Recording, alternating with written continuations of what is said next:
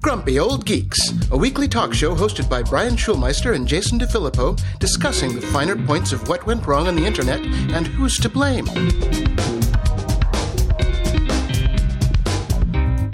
Welcome to Grumpy Old Geeks. I'm Jason DeFilippo. And I'm Brian Schulmeister. Brian, the official trailer for Dune has come out, and I know that this isn't media candy, but we had to talk about it now, immediately. What'd you think? It's okay. I mean, I'm going to watch the movie. I don't have look. It's got to be a Game of Thrones style series to do the book justice. But it seems fine. The one thing I'm a little bit bummed out about is, as this is not really a spoiler alert, #spoiler alert. If you've read all the books, you know that the real star of the series is Duncan Idaho. And if the movie takes off and they end up doing all the movies, I'm not looking forward to a lifetime of watching Jason Momoa.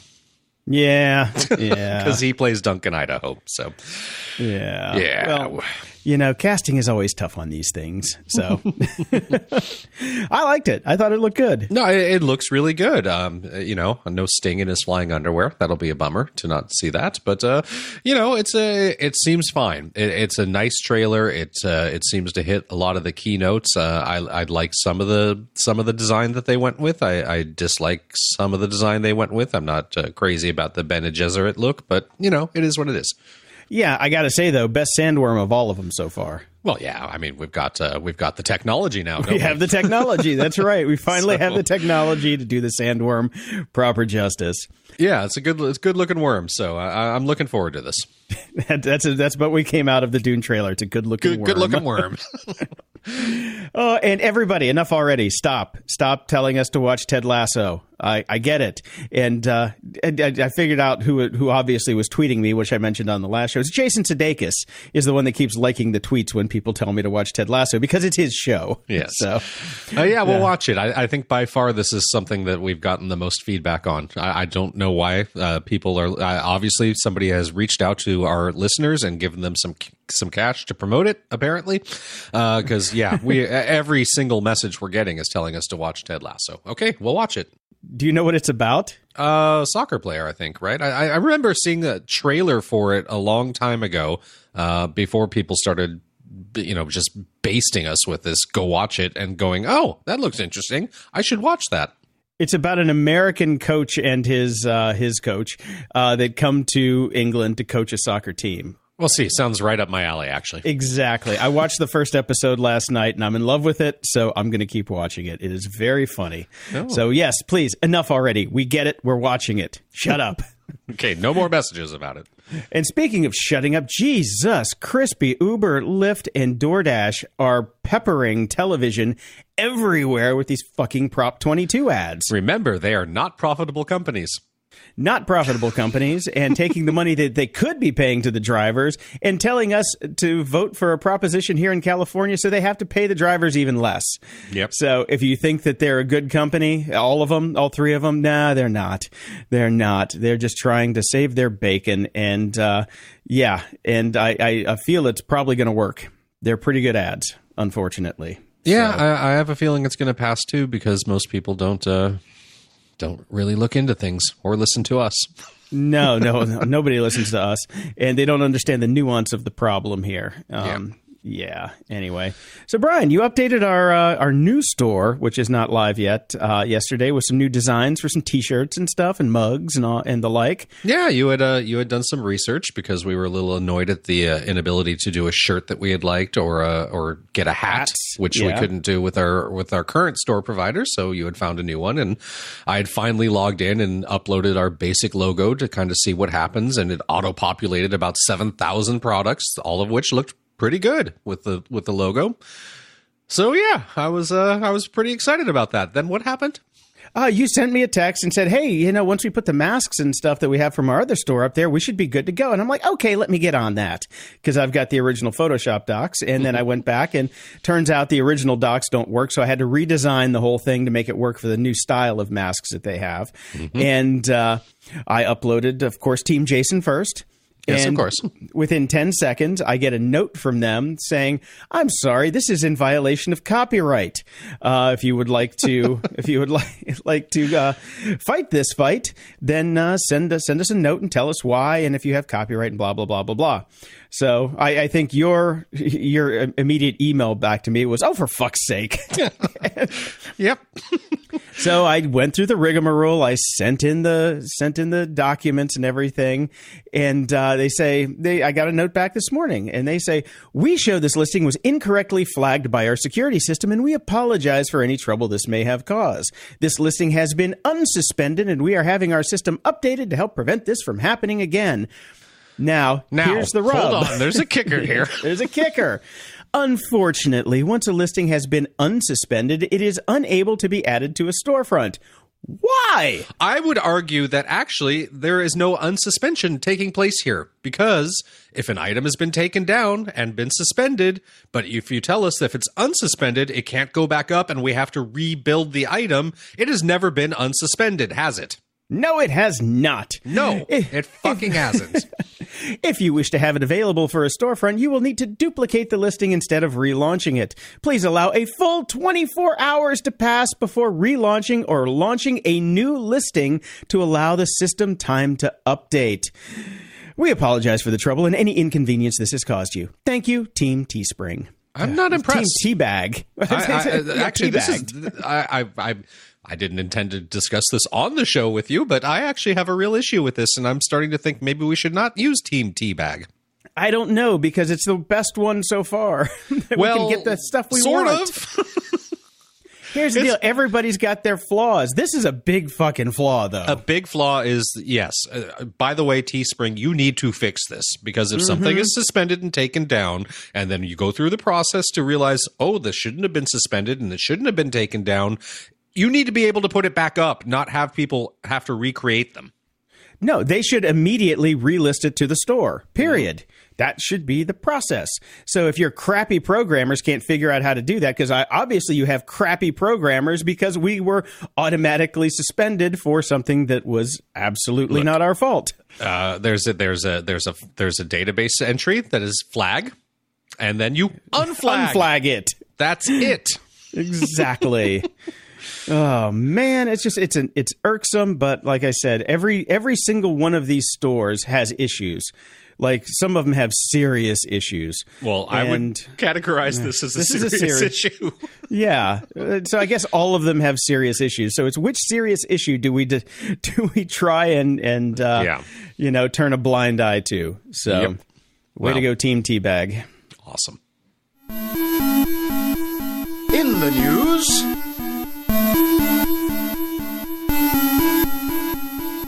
Oh, TikTok, TikTok, TikTok. Oh, by the way, time is tick-tocking away for TikTok to sell. So that's right. There's some interesting things that are happening with the old talk of the tick. And they were going to launch a transparency center here in Los Angeles where people could go and apparently get, white glove treatment to be shown the algorithm and how it creates what it creates. Which is interesting. I'll go back to that in a second. Well, since they can't open it right now, they did a virtual tour for a bunch of journalists. And so that what they're trying to do is say, look, this is our algorithm. This is how we craft it, blah, blah, blah, blah, blah.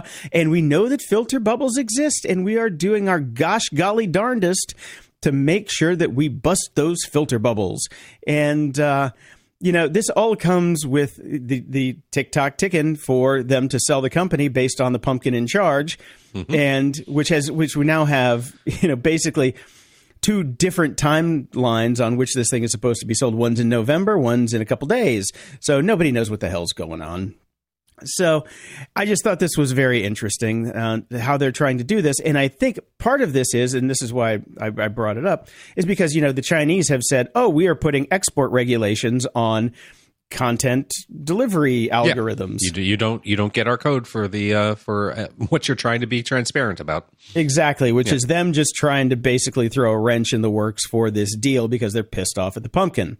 Well, all of these machinations going on, but I think what they're trying to do here is say, hey, we're giving away the algorithm here. We're giving away the secret sauce so we can get around it being part of this deal. You know, I think they saw this coming, and they've been working on this for a while to be putting things out there to say, hey, this isn't such a secret sauce. It's kind of just the basic stuff, you know? Yep. So it's interesting. It's interesting. But yeah, the next couple of weeks are going to tell the future of the TikTok. I'm sure it'll be fine. It's too big to fail right now. Nothing's too big to fail, Brian. MySpace. Tom. Ask Tom. Ask Tom. I'm sure Tom is quite fine. I'm sure he did okay. He hasn't popped up with, his next startup, which means he probably owns an island somewhere. Yes. And I saw a really interesting article this week. The real reason there was a beer, hand sanitizer, yeast, and pasta shortage. Obviously, we've been dealing with these sorts of things through the goddamn half year of a pandemic so far, where we've seen grocery stores stocked, unstocked, etc. I've noticed that hand sanitizers, not hand sanitizers, but the wipes have been impossible to find again recently. And I've also noticed that paper products seem to be not impossible to find, but certainly aisles aren't as stocked as they used to be. So we're going through yet another one of these waves of things not being available. And they've gone really deep into why things haven't been available. And it turns out it's not the items themselves, it's the packaging. Right. I actually just listened to a podcast about this last night, and I was like half asleep, so I can't remember which actual podcast it was on, or I'd link to it. Yep. But yeah, they go into the details about how hard it is to retool the machinery to actually get this stuff to do. It might have been Kottke Ride Home. Yeah, because there's always been two supply chains. There's been the B2B, the business to business, shipping to restaurants, shipping to all that sort of stuff, gigantic, massive, like even bigger than Costco style, pallets of poo paper and things of that nature. And there's been the commercial aspect, which is, for us going to grocery stores and all that sort of thing.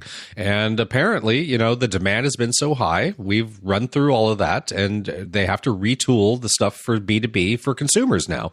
There aren't enough cardboard boxes for pasta. There aren't enough paper satchels for yeast. There aren't enough plastic canisters for disinfectant wipes. And that's the reason. And it takes a lot of money and a lot of time to repurpose things.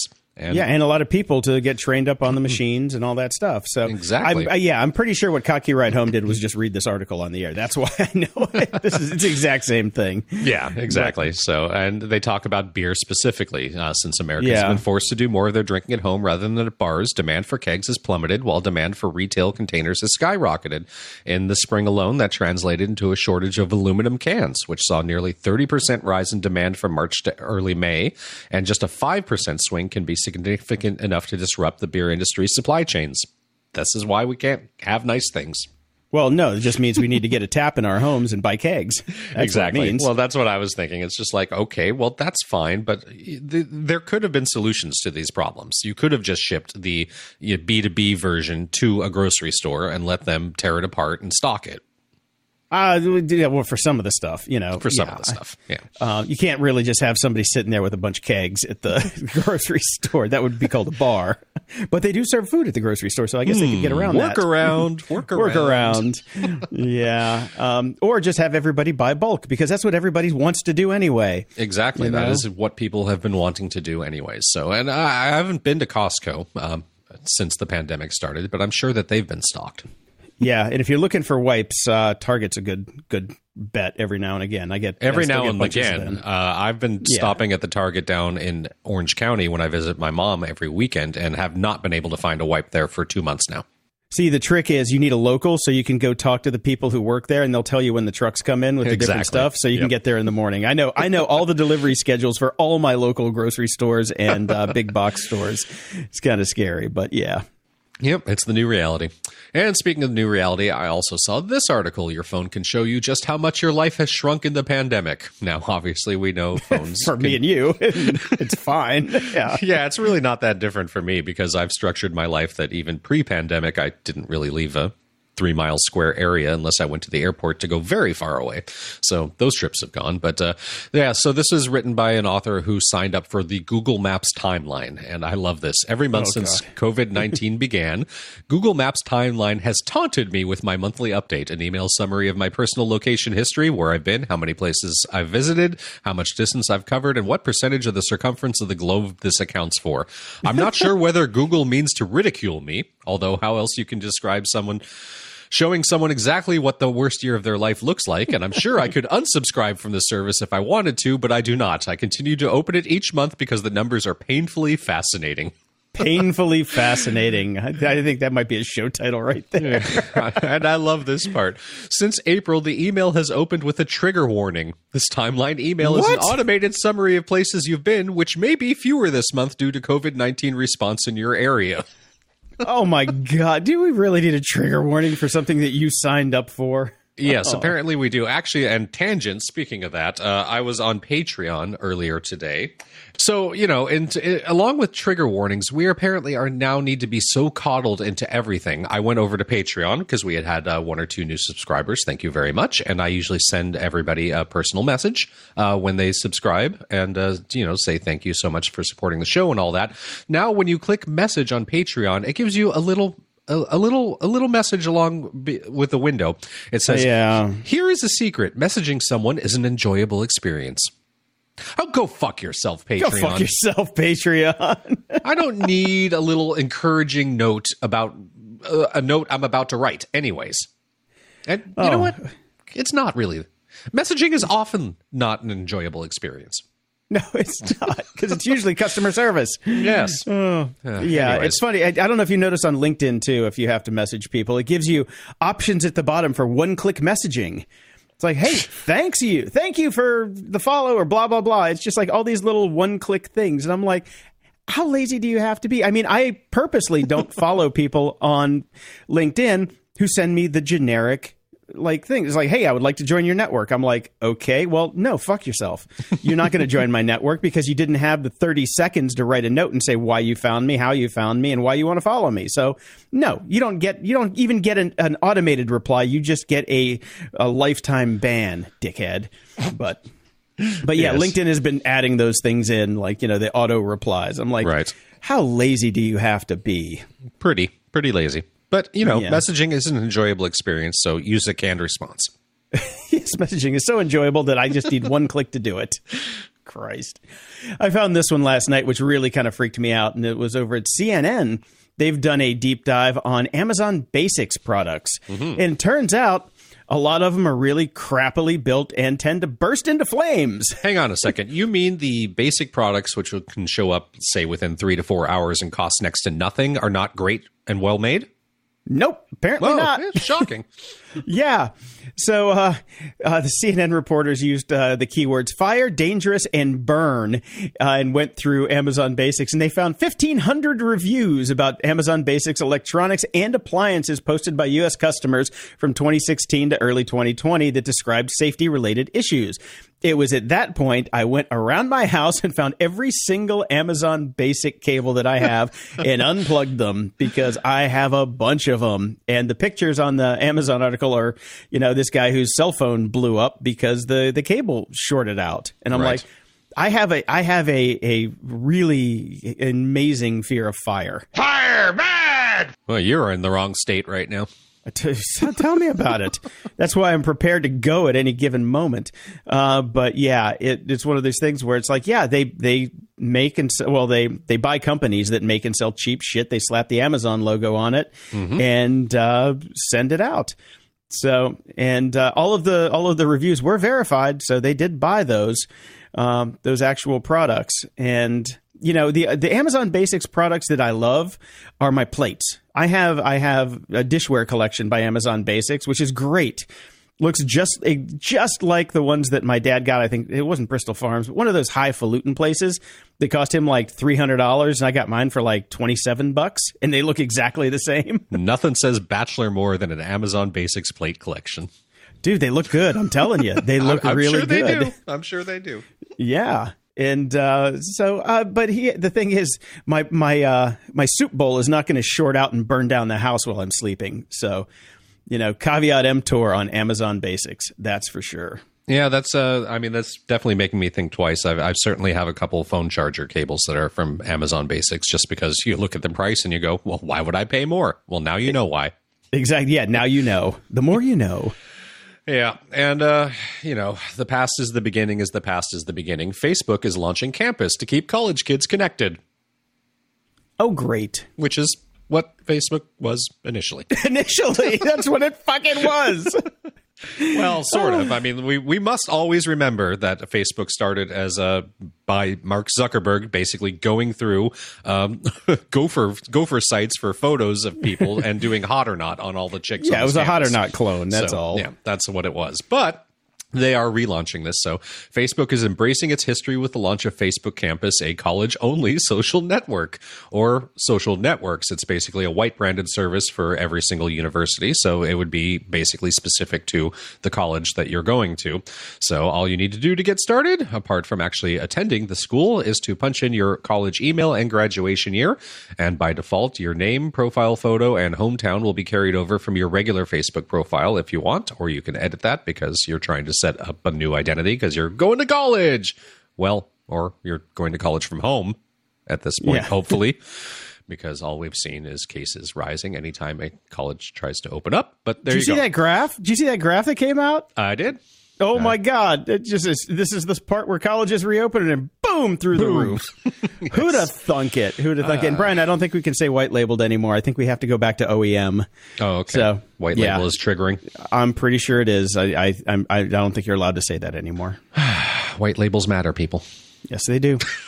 I want to use that as a show title, but it would actually trigger people. No, you cannot. I forbid it. I forbid it. And then finally, I saw this in the news, which I thought was interesting. Microsoft Teams will bring fans into NFL stadiums virtually. We had our first NFL football game last night, and the season is starting up. So just like the NBA, the NFL will use Microsoft Teams to bring fans into stadiums virtually when the season starts. A mosaic of virtual spectators will be displayed on LED screens in stadiums and on broadcasts during key games. Each game's home team will invite some fans to watch games together in a VIP Teams meeting, and they will see a feed of the game alongside a gallery view of other fans, and they'll be included in mosaics as well. Audio from the meetings will be mixed with augmented crowd noise that has been customized for each stadium. Oh my now, God. This is kind of cool. I mean, you got to adapt. Yep. Oh, I want the over and under on how many dick pics are going to be shown on that first game that they do this. They better have cock recognition technology. You know that they're actually going to have AI as people doing the monitoring on this because it's a big deal. Now, I mean, I think this is kind of cool. I like to see the way that technology is being used to adapt to these strange circumstances we find ourselves in. And I actually am not surprised that they're using Microsoft Teams because in my limited usage of Teams thus far, I've got to say their video has been great, far better than almost any other competitor that I've used, certainly way better than Zoom. So I can understand them using the technology. I just find it strange that they want to do. Microsoft Teams is supposed to be a business thing. This is like LinkedIn launching videos or, trying to compete with TikTok to me. I just find it strange that they don't try to stay in their lane, that everybody's trying to be everything to everybody at this point, aren't they? Well, they've got video technology, so they're going to use it to their advantage. And it's a good one. So again, I understand why they're using it because I really do. From my experience, it's been the best. But it just feels weird that, here I go. I launch Teams because, that's my work thing. But I'm also going to watch the football game in it.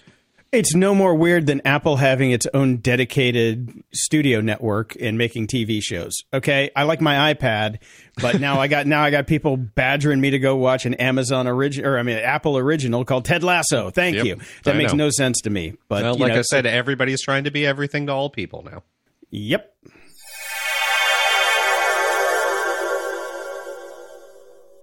This episode is brought to you by Delete Me.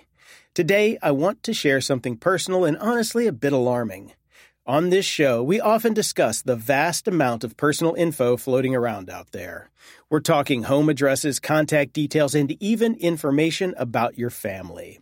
If you've ever felt that uneasy feeling about your privacy, you're definitely not alone. That's why I need to tell you about Delete Me. It's been a game changer for me in protecting my personal information. As someone who's been bombarded with spam calls and phishing attempts, discovering Delete Me was like finding a magic shield. Here's a really frustrating fact. The amount of personal data available online has tripled from 2019 to 2023. With rising political tensions, your political views could expose you to cybercrimes, identity theft, or even violence. Angry people, fueled by their beliefs, can access your data from data brokers that cover 98% of U.S. citizens, putting you at risk of harassment, identity theft, or worse. But there's good news. Delete Me works tirelessly to safeguard your data. They scour the internet, finding and removing your personal information from some of the largest data brokers in the world.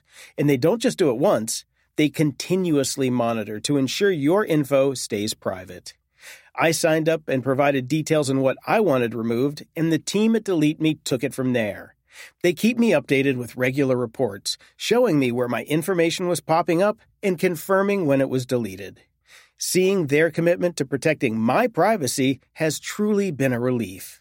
Now, here's something special for all of you.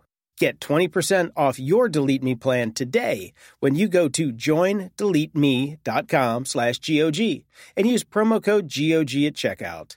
The only way to get that 20% off is to go to joindeleteme.com/GOG and enter code GOG at checkout.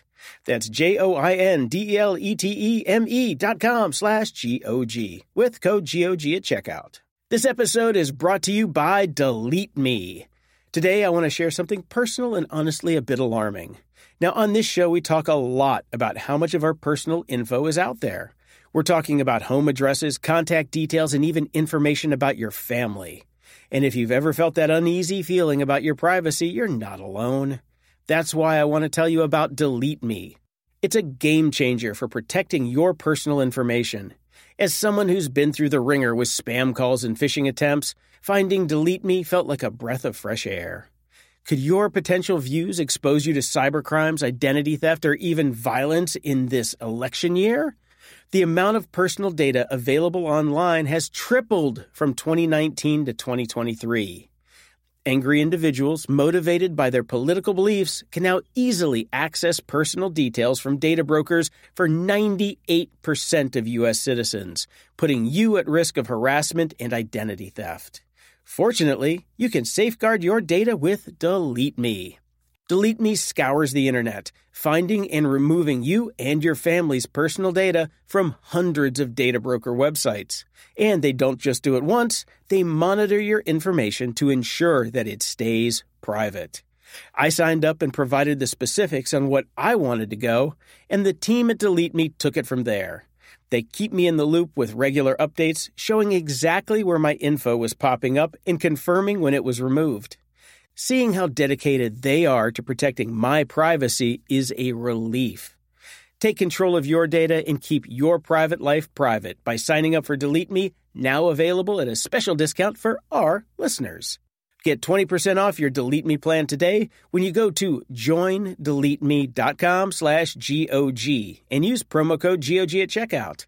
The only way to get 20% off is to go to joindeleteme.com/GOG and enter code GOG at checkout. One more time, that's joindeleteme.com/GOG with code GOG at checkout.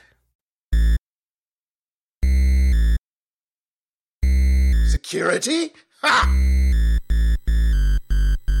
We're joined again this week by Dave Bittner. Dave is the host of the Cyberwire podcast. Dave is also the co-host of the social engineering podcast, Hacking Humans with Joe Kerrigan, as well as the co-host of Caveat with our new friend, Ben Yellen, where they discuss law and policy, as well as surveillance and privacy. And a big shout out to Ben Yellen for joining us last week, even though he's not up on his Star Wars canon, which was fairly disappointing. Only reason you get to keep your job, Dave. I was going to say, I mean, we're going to ask you to clear out your Dropbox. Yeah, I say there aren't many things that I would consider to be disqualifying, but that's probably as close to the line as we can get in terms of things. But no, I listened to the episode. I thought it was great. It sounds like you guys had a good time. I did talk to Ben this week, and he said he had a great time as well. So yeah, seems like it worked out. Yeah. I think I might be having a few days off in the coming future, and we might hit him up to be the actual co-host for the episode. We shall see. Oh, cool. Yeah, he would like that. Yeah. He's a lot of fun and certainly knows his stuff. Yeah. That's a rarity on the show. It's true. It's true. He puts the rest of us to shame. Yeah. The IQ goes up a few points when he walks in the room. So That's right. I'd ask you, Dave, but you know how much work goes into it, so don't tell Ben what it actually takes to be a co-host on the show. Maybe we can get him for one at least. Before he goes, "Are you shitting me?" Right. You want me to do what? Effort? No. Oh, God. So I have a bit of follow-up. We spent some time, actually almost an entire segment, discussing MTV a couple of weeks back and going down memory lane. And lo and behold, Biography just put out an MTV documentary called I Want My MTV, a 2-hour special. I watched it. I don't know if you've had a chance to see it yet, Dave, but it will take you down memory lane. Unfortunately, I think there is a market for another documentary. There was very little camera time or interviews with the original VJs. It was mostly a lot of the original bigwigs congratulating themselves and patting themselves on the back for being so incredibly innovative at the time and for doing a shit ton of cocaine. Oh, great. You're not really selling me on this, Brian. Yeah. I mean, it definitely sounds like something I'd like to check out. Did you have any sense that they had trouble getting participation from those original VJs? No, because they definitely did do short interviews with all of them. I think it was more the story that they wanted to tell was more about, the actual way that the company was run.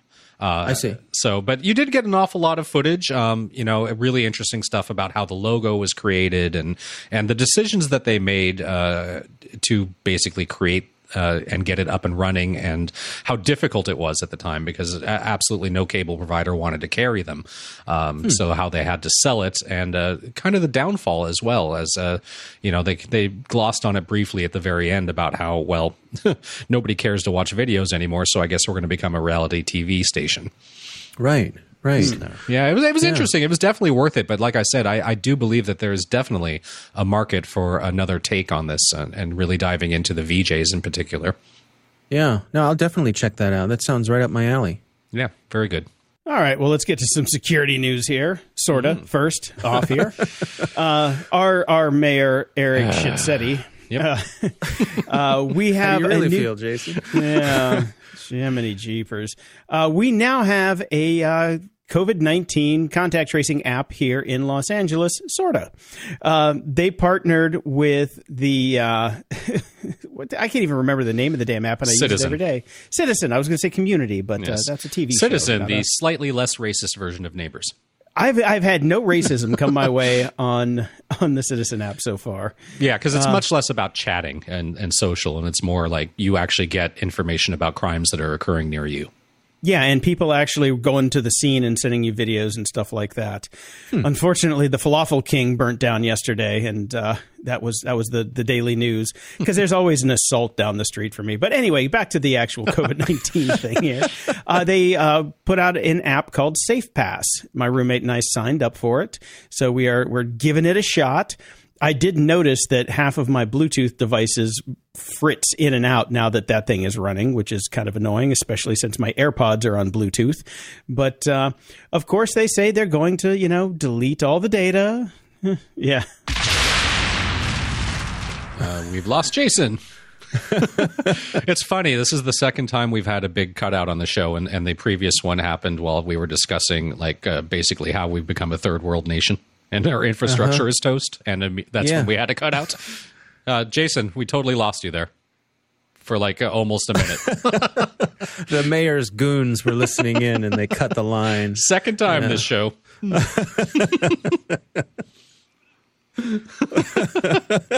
Garcetti's just standing out there with a sad face. I'm sorry, Jason. We're going to have to take you in. Yeah. Why don't you love me? Why don't you love me? Yes, they say it's not a replacement for formal contact tracing. So this is contact tracing light. So, what does that mean exactly? Well, because they still have people on the phones actually doing real contact tracing. Yeah. Of course. This just adds to their arsenal. So did you install it? Yes, I did. I have Citizen, but I have not installed their contact tracing app yet. So yes, my roommate and several of my other friends have installed it. We have it, and you fill out a simple form talking about your if you have any symptoms or things like that. It takes about 2 minutes to go through the setup, but once you're done, that's it. It just runs. So we'll see. We'll see what my battery life's like. Like I said, all my devices have decided to go cattywampus, but it's worth a shot. Right. It's worth a shot. It's like, you know what? If I am around somebody that has it, I would kind of like to know. But, I'm sure the numbers are you're getting a small percentage of the population who actually installs this app and uses it. So, well, yeah, it does require an awful lot of effort. You have to install it. And then should you actually get COVID or feel symptoms, you actually have to tell people that. You have to report which is it to kind the of a app. bridge too far, I think, for many people. And some people, and I had this conversation with my roommate this morning. She's like, "Do I even want to tell anybody that I got it because that might screw up my gig or whatever?" Some people might just say, "I'm taking some time off," and never tell anybody. Is there a stigma around getting it? The good thing to do would obviously be to tell everyone and call everyone you know. But as we've learned, not a lot of people are good. So it's just one of those things. What if it affects your ability to get insurance in the future? Ooh. Exactly. Yeah. Yes. Well, so there's a lot of ifs out there with this. So do you guys get the sense that we're sort of this horse has left the barn in terms of the COVID tracking apps? If you'd have only known about this in February. Never mind. Yes, I think the horse has left the barn for the most part. I think so, just because I don't think anybody's going to be bothering to install it or do anything with it. But in theory, the horse has not left the barn because obviously things are still not good. And we're seeing signs of second waves in Europe already. So it's kind of it's coming again. It hasn't really left. We certainly could be using things like this. It would be helpful. Yeah. It just seems to me like when we were on the leading edge of this and everyone was still in a mode where they felt their civic duty was there to do whatever it took, and the real... That's gone. That's long gone. Well, exactly. And now we've switched into, melees and conspiracy theories. Yeah, and people kind of just being done with it and getting back to normal life. Mm-hmm. I mean, we really do have like a separated society now. Even just amongst my friends, half my friends have basically just thrown their hands up in the air.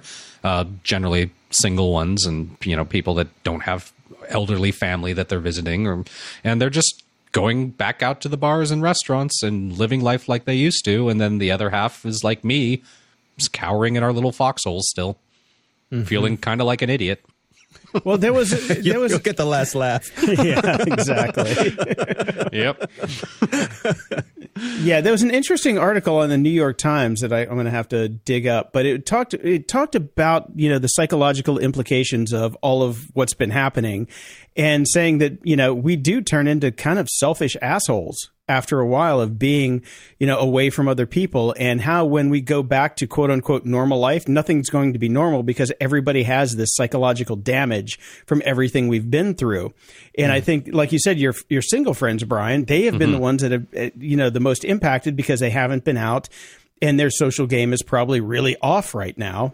Yeah, and like I tell them, selfish. Like I tell them too. I don't blame you. I don't blame you for going back to your regular life. You're hanging out with a set group of people. You all do the same thing. You don't have anyone you're worrying about. But please stop inviting me because it's annoying. Because I can't go, and I don't. It's just like much as I want to. I want to. Yes, of course I want to go watch the baseball game at the bar. You have to stay in and practice the violin. Yeah, it does kind of feel that way. Sad me, poor me. Right. Yeah, but I agree with you, Jason. I think it's gonna be a bit of a psychological shit show when this ends, and we all have to remember it's not going to end with a magic bullet. Even a vaccine, if it comes, is going to be a slow rollout. This is the whole process of getting back to whatever normal is going to be is going to be taking period. It's going to go over a long period of time, and people are messed up. Here's the thing. Here's what I've been thinking about since today is September 11th, and we talked about this in the show already. Or maybe later. I don't know. The timeline is screwed up. Whatever the timeline is. We're 19 years into 9/11, right? Mm-hmm. And life still hasn't returned to normal since 9/11. I think we are going to be stuck with this, at least, for the three of us, for the rest of our lives, because, we're not spring chickens. Right. And we're going to be the ramifications of all this. This is going to be normal now. Things change. Like, you still have to take your damn shoes off to get on a plane. Yeah. And if you want to get on a plane, go with God, because you might be meeting him soon. Well, my wife and I have talked about that quite extensively, because she went and she taught law in China for a couple years after she graduated and things of that nature. So she's lived over there. She knows the culture very well. And she said, look, masks are normal. They've been normal in Asia because Asia has dealt with pandemics in the past. And wearing a mask, there's no stigma to it. People just wear them. They were wearing them before COVID. It became part of regular life. And I don't know if that's going to happen here, because we have things like Sturgis and, America. And we have Olympic gold medalist volleyball players screaming about freedom, and wearing a mask is an infringement on our freedom. So it's not really built into our culture. But again, I think we're going to have a split society. A lot of us, even in America, will be wearing masks from now on. That's just going to be normal. Mm-hmm. I think about my grandparents and their generation who lived through the Depression, and how that left them with a sense of hoarding things. Like I remember when my grandfather passed away, we were going through his house. Like he had down in his basement, he had basically a room full of canned goods. Mm-hmm. And he was, he had he worked most of his life. He had a good union job. He was, solidly in the middle class and all that kind of thing. But that had been put into him that, you hang on to things. You don't throw things away, because you don't know what's going to happen tomorh. Yeah. I'm already there. I got him. Yeah. I'm with him. I know. I have a really good friend that's a very well-known and famous and well-off individual due to what he does for a living. But he grew up on the streets, dirt poor. And there's no such thing as enough money. He knows theoretically he has more than enough money to live the rest of his life very comfortably, but that mindset is in him, and it'll never be enough. And I just think the kind of, we're just what we're going through psychologically with this whole thing is going to affect a lot of us for the rest of our lives. Mm-hmm. Agreed. Yep. Good times. Good times. Well, I got this other post over at Threat Post about the EFF making a stink about contact tracing apps and privacy, and seems a little we'll just move on from the contact tracing. It'll be in the show notes if you want to read it.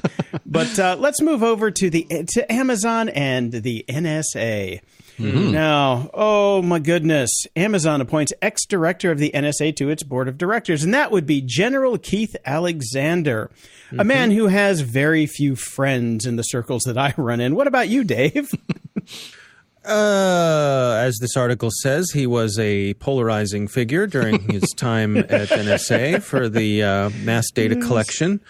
I mean, obviously, this is an interesting move, and I think the real story here is how much Amazon is going after government contracts on the Amazon, the AWS side of the house. Yeah.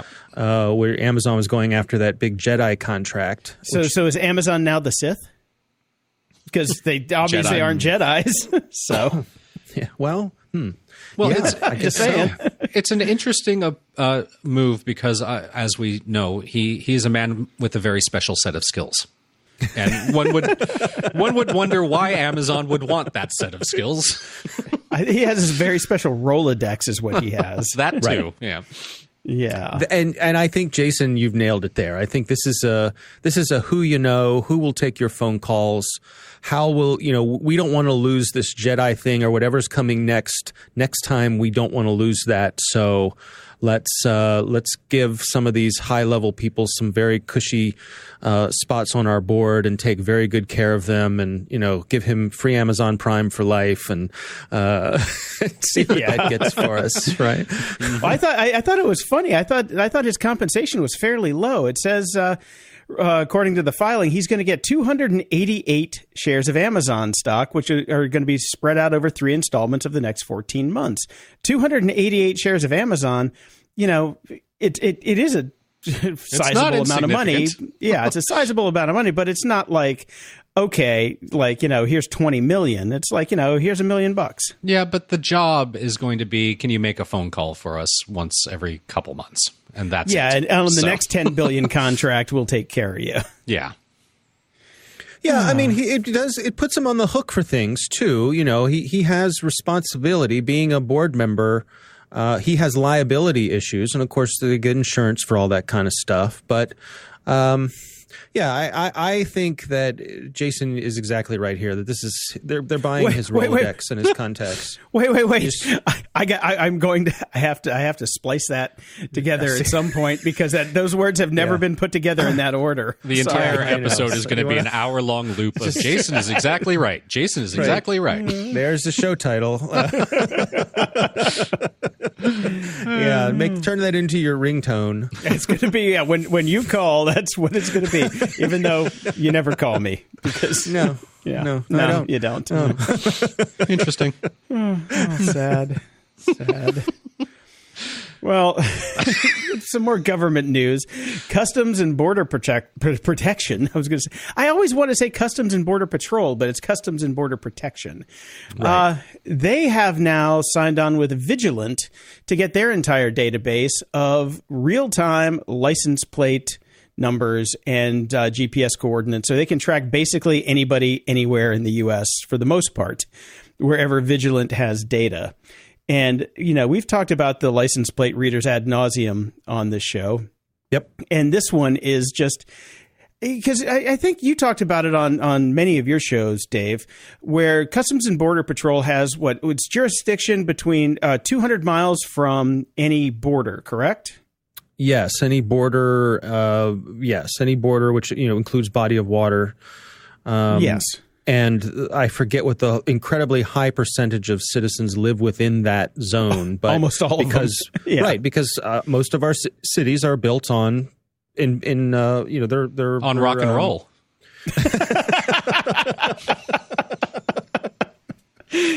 That is true. However, they're also built on the water, on harbors for shipping and so on and so forth, or the Great Lakes and all that. So, but this gives them eyes in the middle of the country where they didn't have it before. Mm-hmm. And it's kind of interesting. And, the company that they're partnering with, Vigilant, is, have you covered them? I think we talked about them before, but, they've got a subsidiary that actually gives cameras to repo men who are always out driving around. They have fixed cameras everywhere, and they also give cameras to police departments so they can have mobile cameras and fixed cameras. And now CBP has bought cameras as well. This whole thing is just, it's like, it is a total panopticon. You cannot leave the house. We need one of those James Bond flippy license platey things coming up soon. Or I think of Kit from Knight Rider. He had one of those too. I did. I forgot that. Yeah. Well, I think we talked about this on Caveat, and it was in the context that Customs and Border Protection had to publish a report, a disclosure report, which they are required to do. I believe it's every year. And in this report, one of the things that they highlighted was basically there is no practical way for U.S. citizens to escape our license plate scanning web. It is everywhere. It is ubiquitous. There's no practical way for anyone to opt out, which I find chilling. Yeah. Yep. Yeah, quite chilling. Yeah. And they have the ability to load unlimited number of hot list files or records, which means that they can put any license plate into the database and get basically a text when they say, "Oh, found Joe over here." I'm sorry, it's Customs and Border Protection. It's not Joe, it's Jose. So they're looking for Jose. And this is a mess. This is a mess. The other part of this that gets Ben Yellen's hackles up is that many law enforcement agencies are using sort of this third-party access by buying someone else's database. They avoid having to get their own warrant. Yep. right? They avoid having to get permission to gather this data on their own. They merely buy it. So I believe there's a number of states who are trying to work on legislation to sort of tamp this down. I hope so. Because I remember years ago, I mean, when I lived in San Francisco doing the startup thing, they equipped the city buses with cameras on the bumpers, and they were doing license plate reading as they drove around the city. And those license plates were getting pushed back because they were basically sending you a parking ticket if you were parked illegally. And how much you want to bet the city of San Francisco was getting extra money to take all that license plate data and dump it back into the database, you know? Yeah, this happened to me once back when I was working in Baltimore City. I was downtown right near the aquarium, and I had a parking space in a private parking garage. Right, my company was paying for me to park there. Very nice, secure, all that kind of stuff. But one day, I was, for some reason, I had my wife's car, and her tags were expired, and I didn't notice that her tags were expired. About a month out or whatever. For whatever reason, hadn't been renewed, hadn't gotten to it. Shame on us. But I go to my car at the end of the day, and there's a ticket on the windshield. Because the police have just gone through and they're just cruising the private parking garages with the scanners and just tag them and bag them, folks. I had the same thing happen to me twice at LAX when I parked in long-term parking.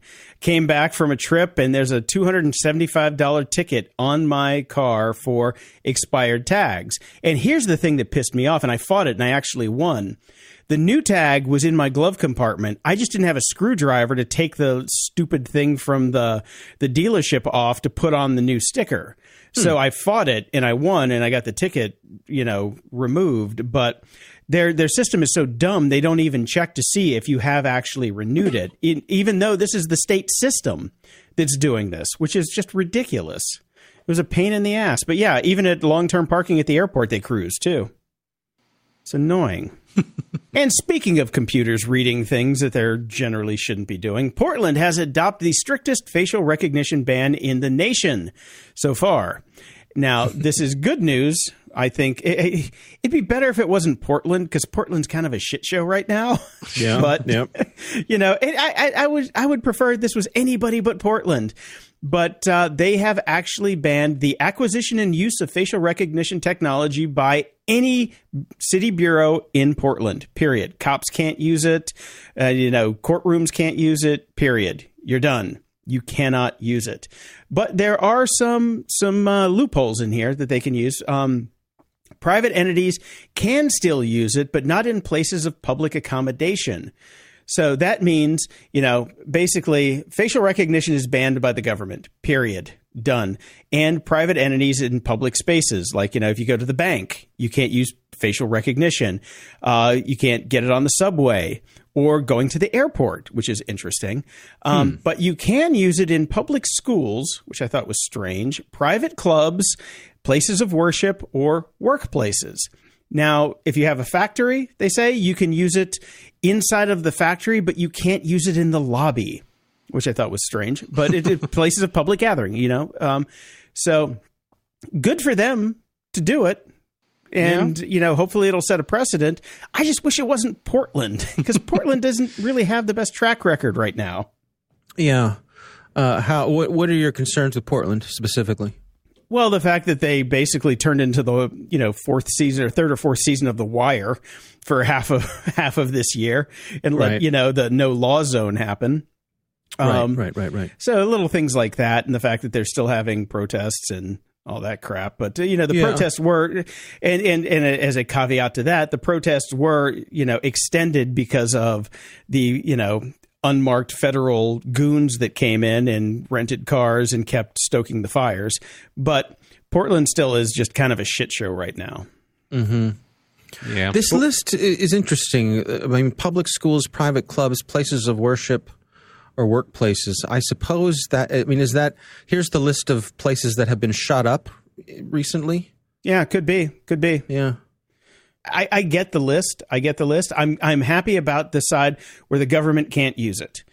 And the other, private entities that can use it, that's on them. At least there's no liability for the government at this point. So it removes the liability from the government for using it because they are forced not to use it. Does that mean they're actually not going to use it? Who knows? We've had a couple stories this week, especially on the East Coast, about cities using that to get people from protests. So I don't know. We'll see. We'll see how this pans out. But maybe basically the city council saw what was going on the East Coast with Florida and New York and the other places that we saw where they were using like archive footage from the protest to go back and arrest people. Because I think at this point in Portland, if they started doing that, they would have to arrest Portland for all the protests. So maybe they're like, we're gonna stop you guys right now. Right. Yeah. I think it's a good start. What do you think, Brian? You've been awfully quiet. I don't know. The Portland thing is I wish it wasn't there as well. I agree with you, just because it's such a polarizing shit show right now. Portland in general, it's definitely Republican and Democrat have completely different opinions about what's going on there. So to have this as a precedent is unfortunate because it's going to be tainted by that. But I support the idea. I think we all agree that facial recognition does need regulation. It shouldn't be used. It's not ready for prime time, specifically for police. But I don't like private corporations using it either. Yeah. Yeah, I mean, it'll be an interesting test bed, right? We'll see, what works and what doesn't. How do some people find workarounds? As per usual, yes. Yeah. In general, that probably will happen. But it's just, for me, it's unfortunate that it's Portland because the results will be tainted because of the political environment. Right. And as we know, AI always has a workaround because AI is people. They could be using it and then send Joe or Jose back into the room to say, you saw this guy doing the thing and you remembered him from before, right? Right? Wink, wink, nudge, nudge. Know what I mean? Know what I mean? Say no more. Put him in cuffs. Okay. It's they're like you said, Brian, there are workarounds to this, but no. Well, but I mean, doesn't that part of what that I find interesting about that is the use of facial recognition as a secondary means of verification, as one of many bits of evidence to build a case, rather than the primary thing. Yeah. Let's figure out who was this person. Well, let's throw it at facial recognition. If to have a preponderance of the evidence, including facial recognition, and then I guess I'm a little more okay with it. But who chooses that, right? Yeah. How do you? Right. Who's to decide? And that's where the problem lies. Yep. All right. Well, this has been a fun week. Aren't they always? Hey, man, we're back in the saddle. That's great. Yes, indeed. All right, guys. Well, it's good catching up, and I'll see you guys next time. Alrighty. Ups and doodads. Well, I got this note from Bruce Schneier, the famed security expert. And the reason this is in apps and doodads, not security, is because this is about WordPress. And after all these years, I found this just very amusing. He's moving his blog from Movable Type. You remember Movable Type? To WordPress Business. And like I've been talking about, WordPress Business is good, but he's using the concierge service at WordPress to have them move it for him. And I'm like, oh, what could possibly go wrong? What could possibly go wrong? Turns out they put their best and brightest on it. They've got good people over there. I'm not going to bang on them. It's just taking a movable type blog and moving it to WordPress in this day and age. I'm like, it has to be just a nightmare. And I was like, movable type, are they still around? And holy shit, they are. You can still go get a movable type website. Nice. And it costs you like $500 a year. Which is why, sorry, Ben and Mina, you failed. So many reasons why they failed, but I told you PHP was going to be a thing. Perl was not. Sorry. I told you. You didn't listen. Go screw yourselves. Anyway, it's really funny, but here's the one part. The programmers here will get a kick out of this. So all of the pages on Schneier.com, all ended in .html. So, pretty URLs are a thing nowadays, and you don't have .html anymore. You haven't for 15 years. Yes. It's been a long time. They had to go reprogram all this WordPress crap to have .html on the end of every single page. And I just looked at a new entry on Schneier on security, and of course, new blog post has .html on it. And I'm like, oh my God, seriously? You kept the naming convention and just didn't do redirects? Oh, I'm sure. Yep. Redirects probably would have been a smarter move, but obviously he wants to keep it because of all the people that have linked to him over the years. Right, but you do a 301 redirect, you're not going to lose any SEO juice. It'll be just fine. Yep. But I just thought it was fun. I mean, this is okay. And the security guy, Bruce Schneier, the security guy, is moving to WordPress, which is known, as we talked about on the last episode, for not being the best when it comes to security. But I guess the business and concierge classes, we cannot throw stones because the business and that they handle a lot of that stuff for you. But yes, self-hosted WordPress and rando plugins that you get off the internet like a one-night stand. Expect to, have to take some penicillin after a while because you're going to get a virus or two. Yeah. And guess what, Jason? We have another streaming network. Oh, you got to be shitting me. I don't know exactly who's going to be signing up for this one, and I don't blame them because they probably want to make some money for what they've got. But the Grammy Museum, it's been closed since the beginning of the pandemic, and most of the filmed interviews and performances in its archives have remained locked behind its downtown LA doors, but they are bringing it to a subscription service. They've digitized, well, it's all been digitized anyways, but they're calling it Collection Live. Just rolls off the tongue. Come on. Where's Grammy Plus? Exactly. Come on. And it's launching September 17th. It'll be $2.99 per month or $29.99 for a full year. It's basically going to be interviews and special performances and things of that nature. So it's hard to see what exactly the consumer base would be for this, other than people that are super into the music industry already. I just don't know if they're going to get that many people that sign up for it. Okay. We'll I think probably not. Yeah, me either. So I bought something new this week. All right. Something big. This is my first new camera in a very long time. I got the Nikon ZX FX format mirrorless camera with Nikkor Z24 to 70 millimeter f4S lens. Mm-hmm. And got this from our good friends and partners at Adorama. And that's a hefty price tag, Jason. It was $2,400 plus tax, but there is not the. I did not do my research. GOG.show/donate.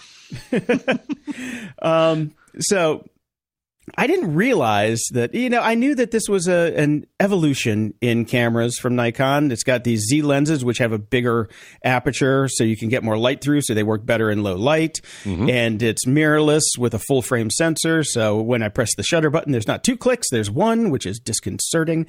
But the thing that I didn't figure out until I got it and was trying to use it on a shoot the next day was that there is a new memory card format that nobody told me about, and it's called the XQD. I have more compact flash cards and SD cards and micro SD cards than I can throw at. It's incredible how many cards I have. And then I get this thing, and it's like, nope, we changed the game on you. I'm like, it's probably fuckers. In the manual. It is in the manual. That's the funny part. But here's the other funny part. It actually uses 2 different types of cards. You can use the XKD card, or you can use the CF Express cards, okay, which are another new format, which are faster than the XQD cards. But to use the CF Express cards, you have to update the firmware on the camera, which means you have to buy an XQD card with a card reader that reads XQD, upload the firmware to it, plug that back into the camera, update the firmware, take that out, put in your CF Express card, and then go ahead and format that. Then you can use it. But you can't, there's no way to update the firmware on my $2,400 camera without going out and spending $200 on a card and card reader that I will probably not use ever again, which I think is a fucking design flaw. The XQD cards are fast enough. I'm going to keep using it. I'm not going to spend the money on the CF Express card, but it's just one of those design flaws that I'm like, look, it's got USB-C. I plug this thing into my computer. It should mount the card. It should mount the card as a drive on my computer. Nope, just sees it as a camera so you can download the photos, but you cannot upload anything to the camera. Nikon, this is a flaw. This is a big flaw. It's even got Wi-Fi. It's got built-in Wi-Fi. So I can, stream it where I can use this thing to attach to my computer wherever I'm at and transfer them over Wi-Fi. It's got Bluetooth. You'd think that would be another way to put something on the camera. Nope. I got to go out and buy a card reader, which I have almost none of anymore, and a card that is gigantic. It's ginormous, but that's how you can get the great 4K video out of this thing. Now, on the upside, the camera's beautiful. It's amazing. I love this thing. It doesn't have the same resolution as my D810, which I've talked to on our Discord channel with people about, but it looks better. So there you go. But I'm mainly using this thing for video even, which is even, more ironic that I'm not even going to use it as a still camera. It's going to be a video camera. Right. But yeah, I got a new job and I got to learn how to use this thing soup to nuts in the next 5 days. Because I got 3 of them coming that I have to set up in a studio. So I'm like, I best get to cracking on it. Right. But if you're a Nikon guy, man, this thing is beautiful. The lens, it feels like a great Nikon, even though it's a mirrorless camera. And for $2,400, it damn well better. Bric-a-brac. Brian, we've been saying that the United States is becoming a third world country for about 7 years now, based on infrastructure and our notices of what's going on with broadband and the roads and the electrical grid and just about everything that, and if you pay attention, you notice these things. Well, it turns out we were correct. Because the Social Progress Index has come out and it scores countries on 50 aspects of their quality of life. And we took 28th place. We're 28. Yeah, well, there's just about one thing that we're number one in, and that's coronavirus deaths. Yeah. And well, I'm not sure if it's ironic as we're in the middle of discussing our crumbling infrastructure and I lost my entire connection, or somebody's listening to us and doesn't want this recorded. Yeah, no, you were just you're talking about, oh, yeah, we're number one in COVID-19 cases, and then boom, you were gone. Okay. I did want to mention something about we're number one in COVID-19 cases, because today is the 19th anniversary of September 11th, and which was a terrible day. We both remember it probably more than we ever want to. But yeah, we have the same death toll from September 11th about every 3 days now. And people seem to kind of forget that. Yeah, they do. They don't it's kind of a care.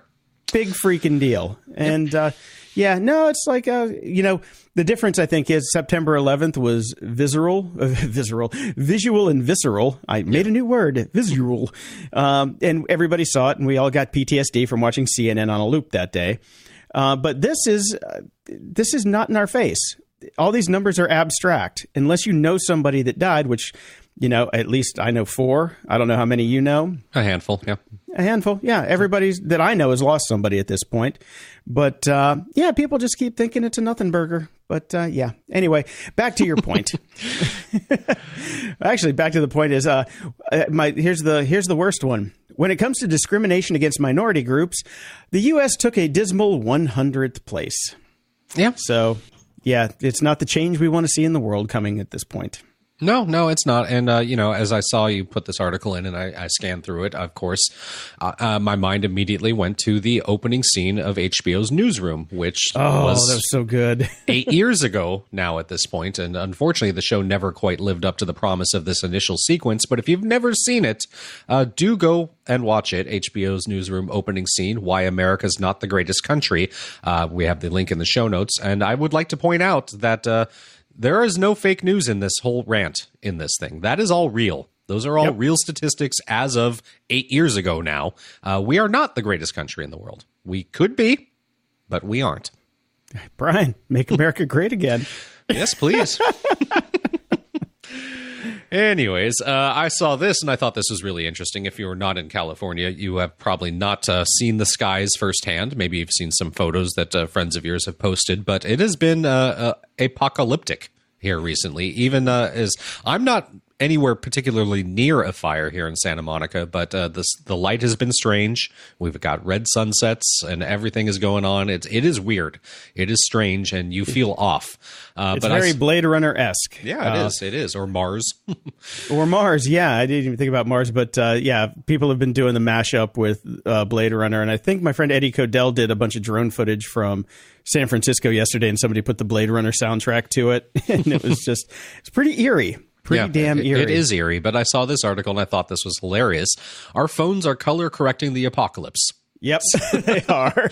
Yeah, the sky is so weird and the light and the color is so wrong that if you take a photo with your advanced AI phones and the cameras, it is color correcting it so they don't look quite right. So you actually have to go in and fix the settings yourself or take a photo with a real camera because it is color correcting everything.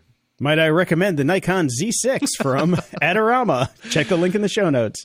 Yep. Yeah, I thought this was really funny because the crappy thing about the color correction they're doing is it's kind of beautiful light. You know, this is we have the magic hour all day long, so you should be able to get, sunset photos all day. But yeah, that's a bug, not a feature. Definitely. And I saw this one. I just thought it was funny because we talk about it all the time. There's been another electric scooter accident and somebody's been injured. This time, who is it? Rihanna. Okay, what was she doing? She's said to be recovering after a fall, which reportedly saw her suffer bruises to her head and face. It comes after photos have emerged of the singer in a car in L.A. last week, with her injuries said to be visible. Her representatives say she's fine and recuperating well, but she flipped over on an electric scooter last week, not wearing a helmet, obviously, and bruised her forehead and face. Hang on here. These things keep going back and forth, and it's driving me crazy. Everybody's saying electric scooter, and then somebody goes electric bike. Was it an e-bike? Was it a scooter? Some people can't figure out what the hell they were riding because Simon Cowell broke his back, and it was first reported that it was a scooter, but no, it turned out it was an e-bike. Right. And it's like, I don't know why these people can't figure out that one simple fact. You throw E into the equation, and it's all over. Yeah, well, hey, man, that's the one drug I never tried, so I can't make any fun of it. I'm like, maybe if I was on E, I'd write crappy articles too, but no, you wouldn't. You'd just lay in your bed and be happy. Trust me. Do you have some? I could use that right now. I wish. Closing shout-outs! And a shout out to Dame Diana Rigg, who passed away this week at the age of 82. You would know her from Game of Thrones, you youngins. You super old people will remember her as the super hot chick in Avengers. All right. Sorry, Dame Diana. You had a good run. Oh, I mean, amazing. She really kind of normalized a female action hero. She was the first. Yeah. Like I said, 82, good run, and probably a good time to get out if you got to get out now. That's true. Until next time, I'm Brian Schulmeister. And I'm Jason DeFilippo. Thanks for listening to Grumpy Old Geeks. This show is a labor of love, but your support keeps the show going. If you like the show, please visit GOG.show/donate to help us out. We'll love you forever. Or visit GOG.shop once we get it working finally, and pick up some good old-fashioned GOG swag. They let us get it through. And if you can't do that, then please pass the show along to a friend. Word of mouth is the only way the show grows, so spread the grump far and wide. Show notes for this episode are at GOG.show/471. From there, you can find links to old episodes, leave feedback, ask questions, donate to the show, buy our swag, and get links to stuff we like. Stay grumpy. Like, good afternoon. My name is, Lars Ulrich from Metallica. I worked for years to get where I am today. Years and years of playing clubs and recording demo tapes. Me and my buddy, James Hetfield here, have shed blood, sweat, and motherfucking beer to get where we are today. Beer! Good! And now we're fucking wealthy beyond, belief. I mean, the other day was, obvious to me how much money we have because our bassist, motherfucking Jason Newsted bought his very first gold-plated Ferrari. And the fucking thing came with, a crew of naked Filipino sex slaves and this Mexican houseboy, all free, just because he's from Metallica, That's fucking rich, man. So where was I? Oh, yeah. All you post-pubescent boys who have bought, our albums and our T-shirts and our concert videos and T-shirts! Good! Yeah, T-shirts. You loyal fans who, bang your heads at our concerts and pay, $200 for a ticket, $20 for, a CD, $50 for a Metallica T-shirt, and, $100 for a genuine Metallica cock ring. You're all fucking awesome. And we'll never forget get you. You fucking made us rich. You fucking made us popular. You got us under the cover of, like Kerrang! Magazine. I worship you. You, the Metallica fan. Beer. Good. Unless you download it until it sleeps from Napster. Then you're going to motherfucking jail. You're motherfucking meat. You'll be some fat, greasy, tattooed bastard's buttery cornhole. Who do you think you are? I mean, just, because you, made us rich, you think you can get free stuff? Songs that we spent upwards of, 24 to 48 hours writing and recording? I mean, James blew up for you. He ignited into a fiery inferno for you people. Fire bad. Fire bad. Our team of lawyers and researchers have your names, and we're going to hunt you down like the table scrap pilfering grab asses you are. Grab asses bad. So to conclude, rock on, Metallica fans. We'll see you on tour this summer. And you Napster users, we'll see you in jail getting gang raped. Money good. Napster bad. You know how to book flights and hotels. All you're missing is a tool to plan the travel experiences you'll have once you arrive. That's why you need Viator. Book guided tours, excursions, and more in one place. There are over 300,000 travel experiences to choose from, so you can find something for everyone. And Viator offers free cancellation and 24/7 customer support for worry-free travel. Download the Viator app now and use code Viator10 for 10% off your first booking in the app. Find travel experiences for you. Do more with Viator.